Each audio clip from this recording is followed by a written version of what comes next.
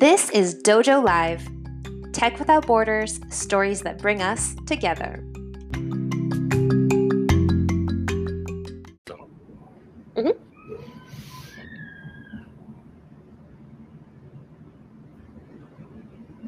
Good afternoon, everyone. Welcome back to Dojo Live. This is Tulio Siragusa, broadcasting from Southern California, joined today by my co-hosts, Carlos Ponce in Cuernavaca, Mexico, and Kim Lantis in Hermosillo, Mexico, and our guest, Joel Kunku, who is broadcasting from New Hampshire. Welcome to the show. Today is Tuesday, August 10th, 2021. So we're talking about learning today and new technologies for collaborative learning. But before we go into the topic today, which should be proven to be a really great conversation, let's get to know our guest a little bit. Joel, please introduce yourself to the audience. Hello, everyone. Like mentioned, my name is Joel Kunku. I am the CEO of Ecotex. Grew up here in the Northeast right here in the Northeast, in the Seacoast in New England. And, I'm really passionate about building technological products, especially those that impact learning and education. I'm a really big believer that education is a massive, influential piece in the outcome of people's livelihood. And certainly as a reflection to my current stage in life and all of the different events that happened prior to allow me to be in this position, I'm extremely passionate about it and how we can build tools and resources to lessen or remove the barrier of entry for students to take full advantage of their educational career. So that's a little bit about myself. All right. Well, it's great to always hear from entrepreneurs who have found their calling. So let's see what that looks like in Ecotex. Tell us a little bit about what Ecotex is about. Yeah, so Ecotex is a platform that enables collaborative learning between students and educators right within the margins of digital resources. And so our goal is to leverage social annotations with an aim of strengthening the comprehension and the competency of academic subjects wherever the classroom might be. Interesting. All right. So you guys curious to learn more? I'm certainly curious. Let's go right into it. Kim, please, let's introduce the show today. Yes, thank you. Thank you for being here, Joel, Carlos, Tulio. Today's show, as Tulio mentioned already, is all about why collaborative learning is the future. And I think with COVID-19, the future is certainly now. So what you chose to talk about today, Joel, is student-based learning, enabling the modern learner to own their academic journey, regardless of how or where the classroom might be, right? Particularly, I think, timely with COVID. Most classrooms, or a lot of classrooms around the world, are actually out of our own homes. It doesn't look like that's going to be changing much in this upcoming academic school year. So COVID aside, why did you choose this topic today, Joel? Yeah, I think COVID was really an accelerator to what we're going to see is going to be the ultimate future. And we've seen how education has been really ferociously changing over the last several decades, where students nowadays are making conscious decisions. Okay, should I pursue a four-year degree, or perhaps I can go to a boot camp and obtain the skills that I need within 4 months? Right. And so there's been a lot of discussion and a lot of pressure towards micro-learning, social learning, and experiential learning. So how do I create a path as a student that's personalized for myself, that gets me to the skills that I want to achieve, and ultimately is effective and efficient and has context to my learning journey? And so that's why I believe really student-based learning is going to be the future, where we understand learning is not a linear process. There's a lot of different kind of influences that need to be taken into account. And today's world, where everyone is so connected, the cultural piece of learning matters, right? And there's no reason why a student in Japan can't join a classroom that's in America, and right. And so how do we really create these relationships and strengthen it in a way that every student has the ability to master their education, their educational journey at a pace with the results that matter the most to them. So that's really interesting. So what I'm hearing or what I'm understanding also is sort of this ability to break away what might be, at least in the United States, this traditional educational path of, K through 12, and then right away I'm supposed to go into undergrad and eventually master's. So does eText offer the space also for that non-traditional space? Like if I wanted to do something more hands-on, mechanics or photography or, I don't know, culinary arts, something that isn't necessarily the university experience?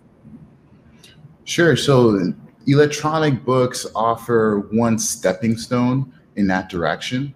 Now, what we understand is that information is abundant and it's always changing in how we access it. It's no different than education. Education itself has been always changing, and also how we obtain it.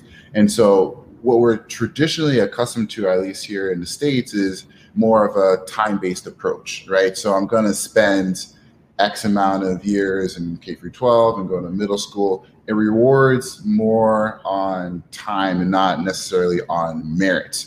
And so if you fail a particular skill or don't pass a grade, you're asked to repeat it in its entirety. When maybe the reality is that you just maybe didn't have as much competency in a certain slice, a certain faction of the particular skills that you needed to accomplish within that grade. And so with more competency-based education, we can be more agile. And so the key thing here is, okay, how do we incorporate, if we're talking about computer science, how do we incorporate more hands-on activities to actually write code within the lessons plan? If we're doing more technical aspects, how do we connect students to professionals or different activities that allows them to go more hands-on? So ebooks is one stepping stone, but there's an entire plethora of different utilities. And the key thing here is that it's going to be more of a merit-based approach than necessarily a time-based progression.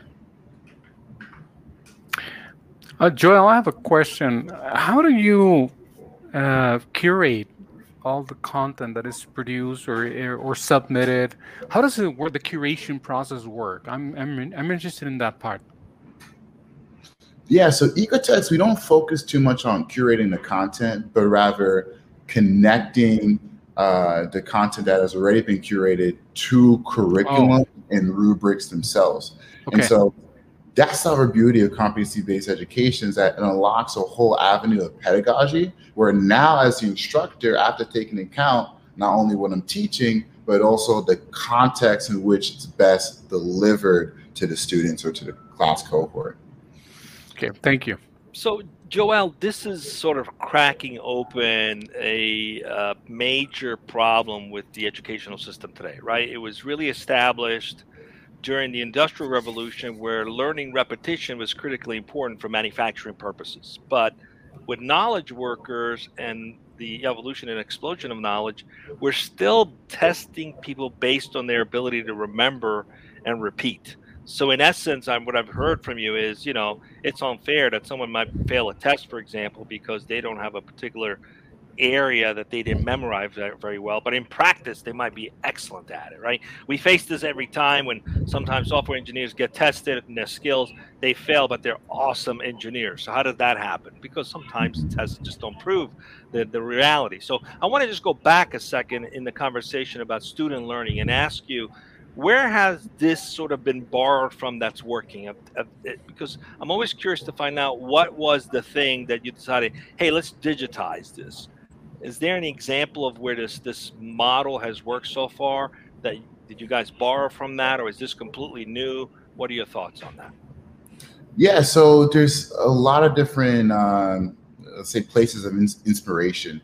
Now, competency-based education is not anything necessarily new, right? That has been around for centuries, and there's a lot of research, a lot of philosophies that are kind of based in competency-based education. But what has been clear is that within the last several decades, we've now given students different opportunities to learn specific skills. And so when you look at kind of a whole industry of MOOCs, so massively online courses such as Udacity or Coursera, where I can go on as a student, as an individual, and control my learning journey, right? And so I can take a class from Stanford, from MIT, fill in the blank, and I can complete it in 4 months and get a certificate.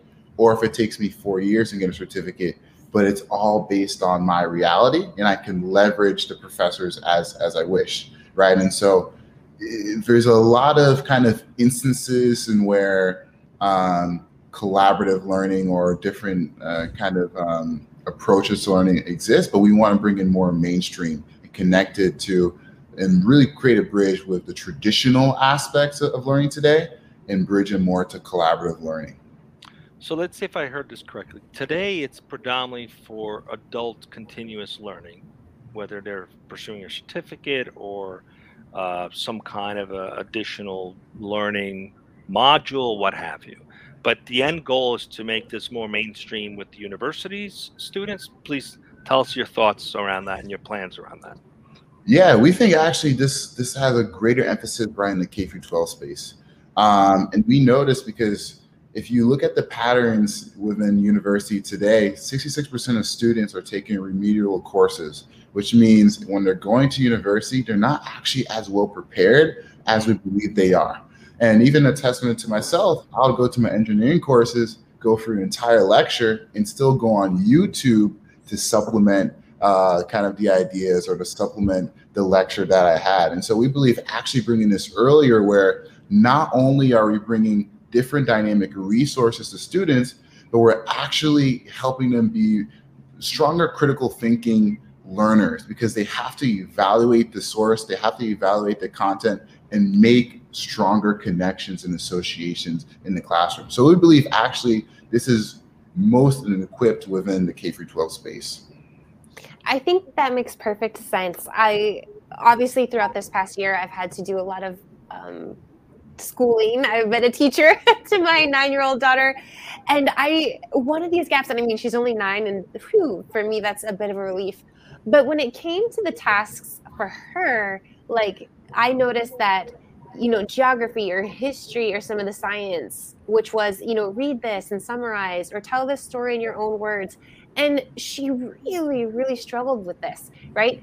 If it's, and what was the year that blah, blah, blah, I can say that. But why did Cortez come to the Americas? Why?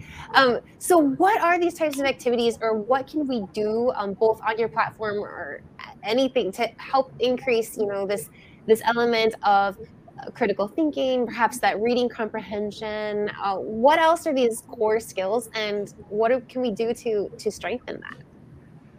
Yes, so on Ecotext, we really take the approach in emphasizing our social annotations to help kind of bridge those connections. And so what I mean by that is when you're on Ecotext, you're able to highlight or create a note which has context of the text of whatever resource that you're leveraging.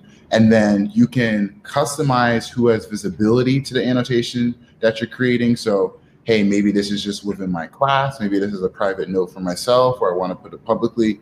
But even what's more powerful is that you can attach external resources.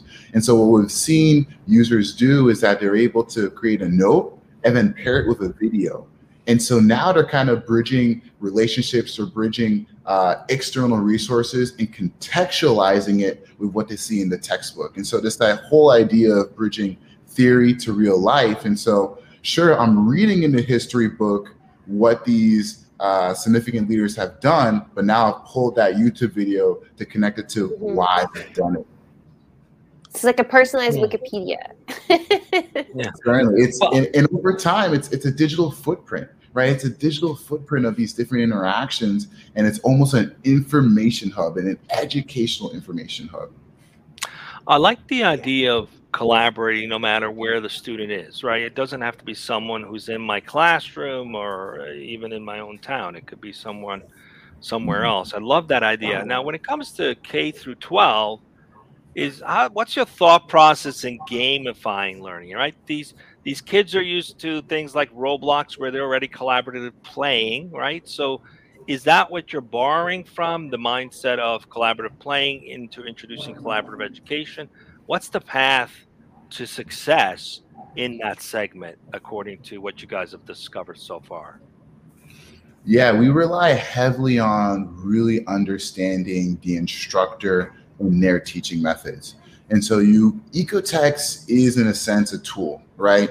We provide these different utilities and we allow the teacher to leverage, to emphasize certain aspects of the product or not as much so they can really maximize their teaching habits. So for some cases, we'll have teachers that will go in and they'll say, hey, we want to leverage Ecotext as just kind of a discussion board where we're talking about philosophical topics and I want students to respond and have more expressions. For other teachers, perhaps they'll do it more as a submission base. So, hey, I want you to actually put scientific or put citations around particular scientific research and actually highlight and demonstrate such.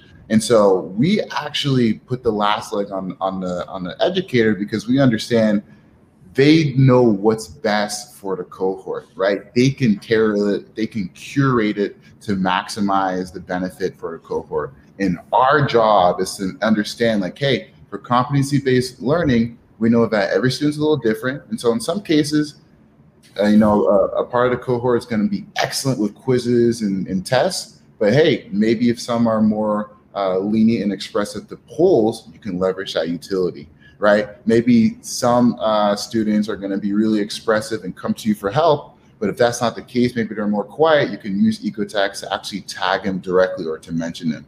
And so we actually really put that onus with the educators because we believe that's the best fit. It's got to be, in a sense, contextualized to the cohort that is leveraging the product. Joe, I know that just based on reading off of your blog, I know that Ecotext has a commitment, right? A commitment to strive to use education as a tool to spread awareness, empathy, and compassion. So, in that regard, I'm curious to ask you where this approach towards empathy, compassion, awareness, and all these great skills, soft skills, if you will, where would you say that has been? I'm trying to word my thoughts. Okay, let me rephrase them. What space in what industries or what types of companies have been more receptive to your approach to achieving awareness, empathy, and compassion? Is there some types of spaces that have been more receptive to others, or maybe technology companies or brick and mortar? So I'm interested in that particular aspect of Ecotext. Sure. When I kind of think about that, I go back to some of our partners. So we've partnered with Merlot, OpenStax, and Skill Commons. So these are other repositories of content. So they host textbooks and they're giving their library for free, right? They do a lot of different supports for universities to help them, scale their classroom so it's more open, educational friendly. And so we really love partners like them because their focus and their drive is to making sure they're removing barriers to education, right? And that was really our number one focus at Ecotext when it first started, is that we first looked at books and we saw the price tag associated with collegiate books. And we were like, wow, like paying $400 or $500 for a textbook is crazy. And only 30% of students actually go ahead and do that. So what does that mean? If you don't have the resource you need to succeed in the classroom, you're going to be more susceptible to underperform, right? And so while we started Ecotext from a lens of affordability, we noticed that we can provide so much more impact also in how people can grow their competency, right? And so while it starts with affordability, it certainly doesn't end there. And so we appreciate and we focus on partnering with companies and nonprofits that have that same sentiment. How can we remove barriers of education, whether it's from an affordability standpoint, whether it's from a connectivity standpoint, whether it's from an accessibility standpoint? These are all different dimensions that impact education and that can impact the outcome of a particular student. That's beautiful. All right. Thank you, I Joe. love how you as a company are beginning to overcome a lot of these obstacles that are in the way, accessibility, affordability. coming back to the crux of this, now that we can afford it, now that we have access to it, going back to critical thinking and this term that has been coined over the last few years of fake news, right? I remember when we're kids, maybe I'm aging myself, certainly Tulio and Carlos went to the actual physical library. Yes. Well, we all remember like card catalogs and, Yes. you have to do the bibliography at the end of your paper and where did you get, your supporting evidence and et cetera, et cetera. And today, a lot of this is, I feel, more convoluted. Everything's coming from online. How are you approaching this problem of authenticating or even teaching people how to be critical thinkers, to realize where their news is coming from? Is that something that you've seen increase and have to combat over recent times? So it certainly is a challenging one, and there's no straightforward answer. But where we kind of put our faith in is, as a community, we can help direct this idea of strengthening the qualitative contributions on the platform, and also making sure that when we are making relationships, it's authentic, right? And so with our core technology and Ecotext with social annotations, we really want we really are inviting users to, provide external resources and also determine who has visibility to the particular annotation that they're contributing. And what we do understand is that when you are able to kind of have the confidence to publish an annotation in a community, that is inherently going to have some level of back and forth, discourse, or even really those that are going to second or third year annotation. And we really believe, if we look at other platforms, just like Stack Overflow, for an example, that's kind of a more kind of computer science example, but people are asking questions, and the community as a whole, 80% of the time, is delivering the right response. And so if we trust our community and understand, hey, we're all here with a purpose and a mission to really increase the quality of education, we believe in the long term, it's always going to win out.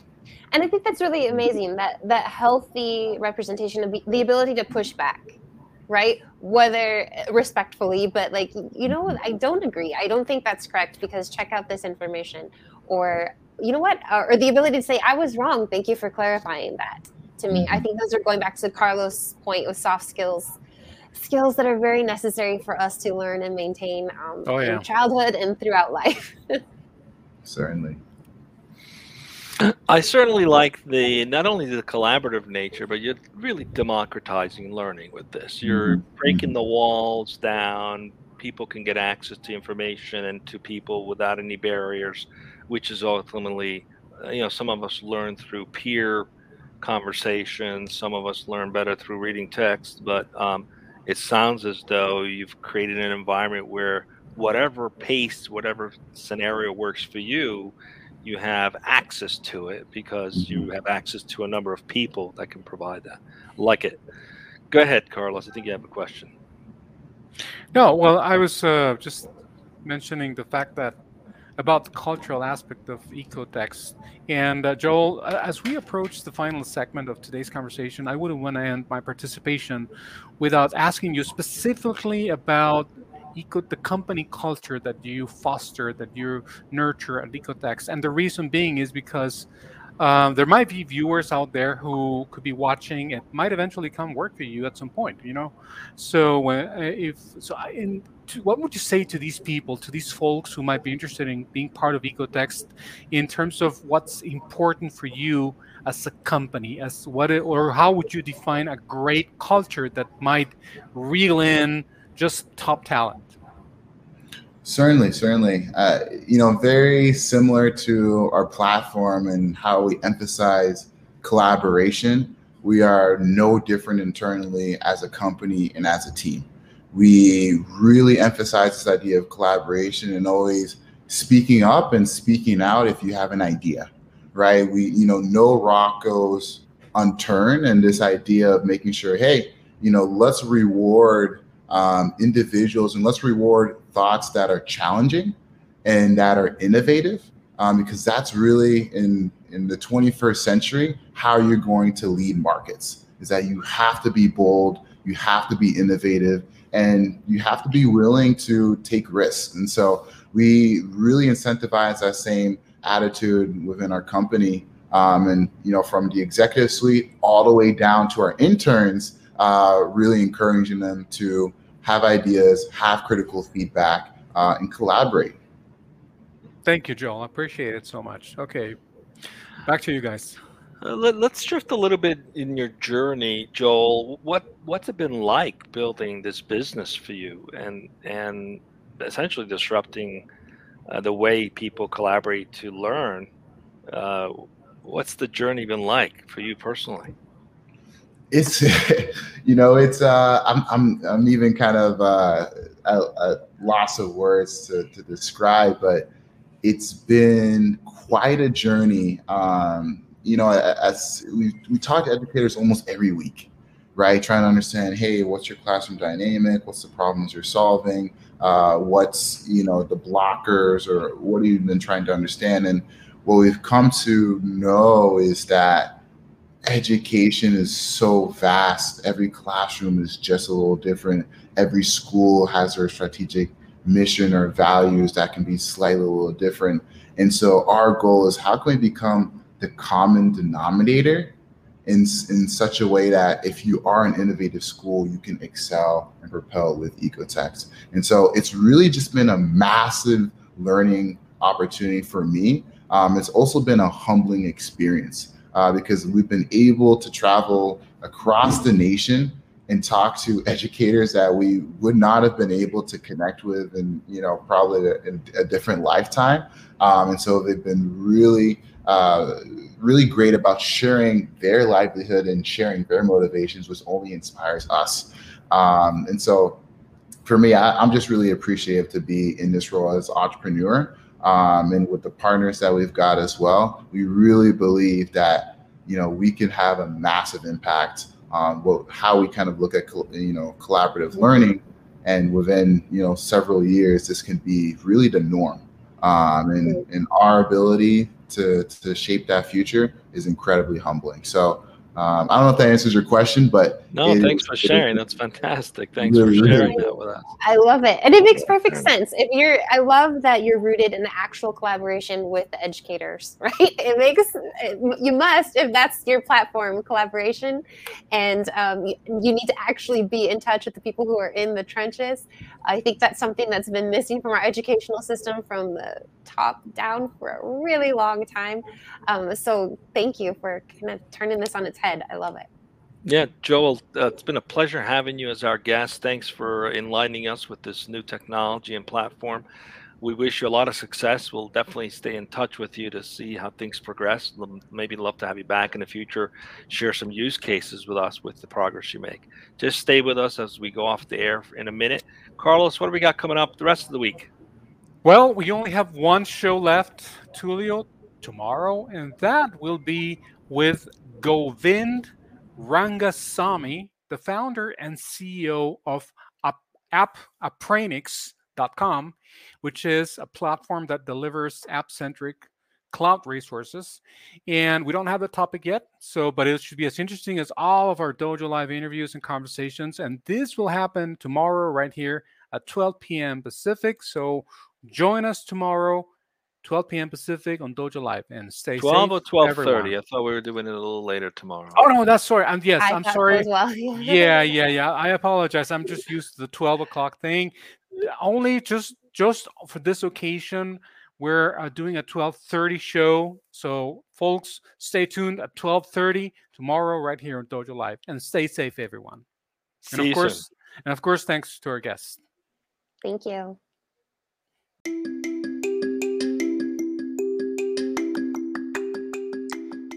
Check out past episodes, transcripts, blogs, and more on our website, dojo.nearsoft.com.